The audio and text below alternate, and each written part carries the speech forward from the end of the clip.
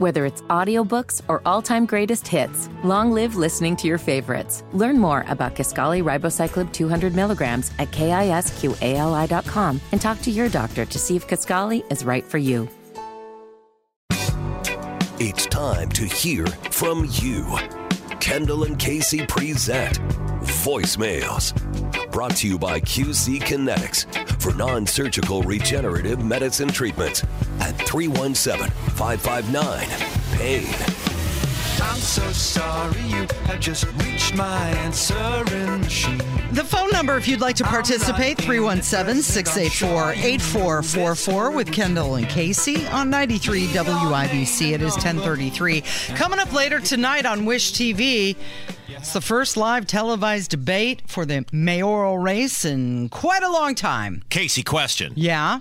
Have you ever witnessed someone light $13.5 million on fire? No.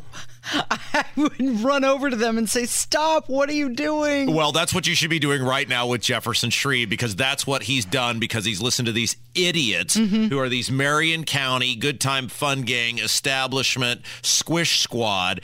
And according to these campaign finance reports, as on Fox 59, amongst others, had articles, he spent $13.5 million of his own money on this race. Yeah, a record $21 million was raised. The most expensive race ever. Think about what horrific ads he's run and the campaign he's run. Casey, can you imagine if someone said, Rob Kendall, here's $13.5 million for you to run whatever public office, mayor, governor?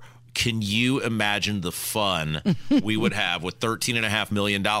And instead, you have Jefferson Shreve running ads about condemning law-abiding gun owners, and now he's going after the animal shelter, right? I mean, it's just what a total missed opportunity in terms of he had the resources, right? He had the resources to be able to win this race, and he blew it, and nobody takes him seriously. I think we could have done better with just our iPhones.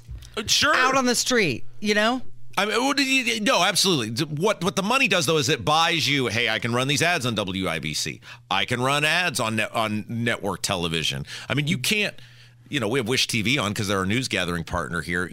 You can't go a commercial break, it seems like, without seeing one of his ads. You hear the ads all the time on our station.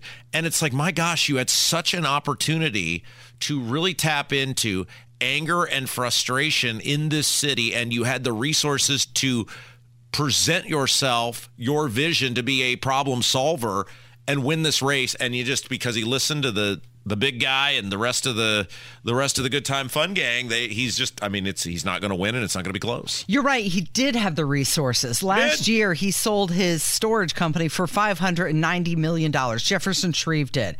So he's bankrolling his campaign. Yeah, okay, so full disclosure here, because we're honest with our audience. I knew he was done. Remember when he came in with the Wendy's? Yeah. The Wendy's bag. Yeah. And They asked. So, and Casey was here. She heard and saw the conversation.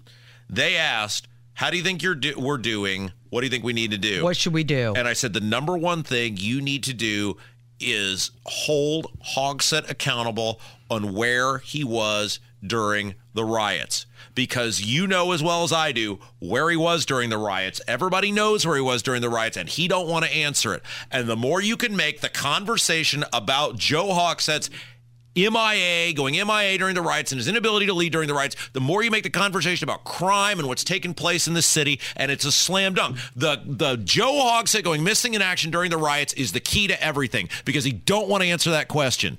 And the answer we got, it wasn't him. We were talking to his people. It was like, yeah, we've kind of suggested that. And it's like, I knew right there. He didn't want to be tough about it. Jefferson Shreve is not a tough guy, and he clearly does not like conflict. I mean, he's finally running in a mailer asking, and it's like, if you were going to ask the question, why'd you wait so long? Why didn't you start with that? Yeah. So he's put in, what is it, 13.5 or 14.5? He's raised 14.5. He's put in 13.5 of it as his own money. So he's raised $1 million. Okay. And Hogsett has raised $6.1 million so far this year, which is a record-setting amount for an incumbent. So a lot of money going into this race. Yeah, but here's the thing, because you were telling me you were going through the actual financial records. According to the article you were reading, like Jim Irsay gave Joe Hogsett money. He gave him a $25,000 check last month. So you've got people like Jim Irsay who are basically saying, I'm all in on the downtown getting destroyed. Just another reason to dislike Jim Irsay. Just another reason to dislike this trust fund baby who never did a damn thing to earn what he has. He inherited it from his daddy and has spent his life enriching himself, sucking off the taxpayers of this state. That guy's giving it's our money, Casey. That's our money. That he's giving to Joe Hogsett. Oh, yeah. Rob, you got to calm down about this stuff with the Colts and the public financing. He's giving our money to Joe Hogsett. To keep on keeping on. And didn't you say the Simons are in on this too? Yeah. The Indiana Pacers owner and his relatives donated, are you ready for this? Yeah. $300,000 to Joe Hogsett. And again, you are paying to enrich the Simon family because public money is used for these mass renovations of Gainbridge Fieldhouse. This is why I am the way I am about poor and middle class people having their taxes raised to give millionaires and billionaires, in this case, free stadiums. There's absolutely no reason for this because look at what does Jim Irsay do with it? He goes out and buys expensive music memorabilia and gives money to Joe Hogsett. He apparently likes the way things are going in the city. This city likes it for him. And so when you couple that with, you've got the Indy Chamber endorsing Hogsett. This is why people should get the hell out of this city.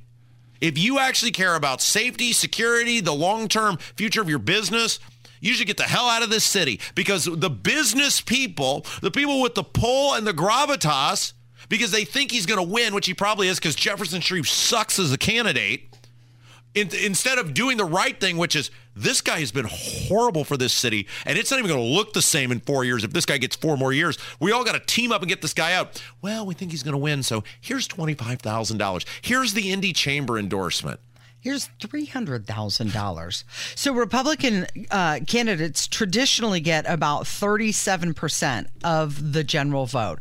So it was going to be an uphill battle for Shreve to begin with. It is, but it was doable, Casey. Right. And this is what makes me mad because politics is about picking off little, especially if you come in as an underdog, is about picking off little pieces at the time. You figure out what your portion of the pie is, and then you figure out how do I get to the 50% plus one. And there were enough people in this city who are fed up with what's going on, and there are enough issues by which to appeal to a large enough swath of people. He had the ability to do that. But you have to be able to inspire people, Casey. You have to make people believe in you. And Jefferson Shreve is not an inspiring guy, and he doesn't have the personality that you look at him and go, I'd storm the Bastille for this guy.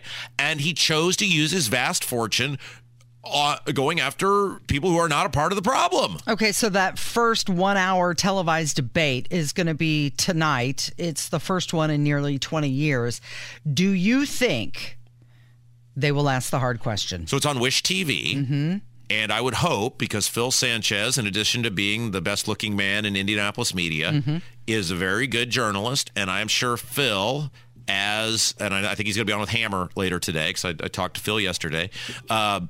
I am hopeful that as a journalist, he will ask the question that millions of people in central Indiana want to know about, which is, where was Joe Hogsett during it's a very simple question.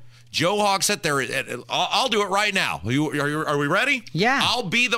You can steal this verbatim tonight if you want. Just press play. No credit necessary. Casey, you can be Joe Hogsett, so I'll look at you. I don't expect you to answer this question because we know where you were during the riots. Mr. Mayor, there have been people who have called into question where you were during the riots.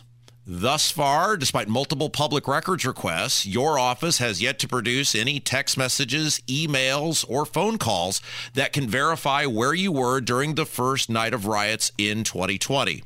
Would you like to now, on our television broadcast, clarify to the people of the city of Indianapolis and central Indiana where you were during the riots and what sort of proof are you willing to offer to provide verification of your statement here tonight, Mr. Mayor? How easy was that? That was pretty good. And that wasn't bias. Yeah. That wasn't mean-spirited. Yeah. That wasn't radical right-wing. Fact-based. Absolutely.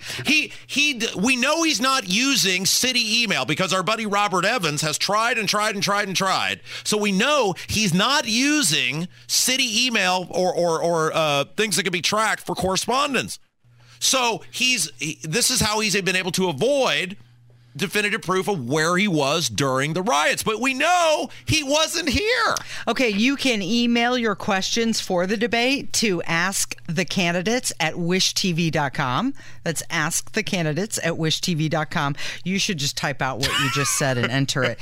But we were supposed to get to voicemails in this segment, and the reason we started off talking about this mayor's race is because we did get a couple phone calls. People wanted to express their opinions on what's going on. Let's do it. You want to do one right now? Yeah, let's do it. Yeah. All right. Well, let's get this first phone call. Somebody sharing their thoughts on Jefferson Shreve. Hey, good morning, guys. Love your show. Even Rob. Big Murph here, and just want to share my thoughts on Jefferson Shreve. While I can't stand his gun policy and was going to not vote at all for mayor, I've decided I have to hold my nose and vote for him. Simply because the next time a police officer is involved in a shooting and is cleared by all concerned, but the mayor is bombarded by a vocal small group in the community, I'm hoping Shreve won't demand the police officer's head on a platter like our current mayor does. And there's a few other subjects I think he would do a better job on.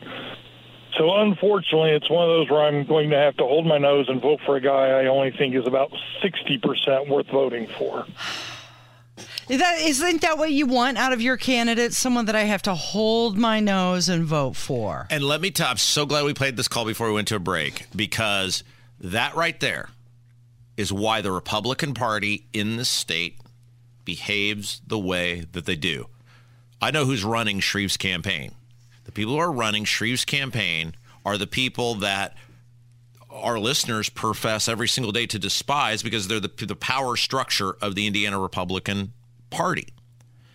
And you have just given them, again, a blank check to say whatever you do, whatever crap candidate or crap policy, and this is why they're banking on some guy like Brad Chambers winning this governor's race, and they bank on this guy right here, that it doesn't matter what crap sandwich we serve you. You'll begrudgingly vote for him anyway. Absolutely. You, that guy right there, just proved them correct. And let me tell you, and I have seen this firsthand, I've seen it in person, I've seen it obviously for all these years as a broadcaster. They hate you. They laugh at you, they despise you, and they are laughing. There are people right now who heard that phone call who are laughing their ass off at you, buddy, because you just gave it to them again.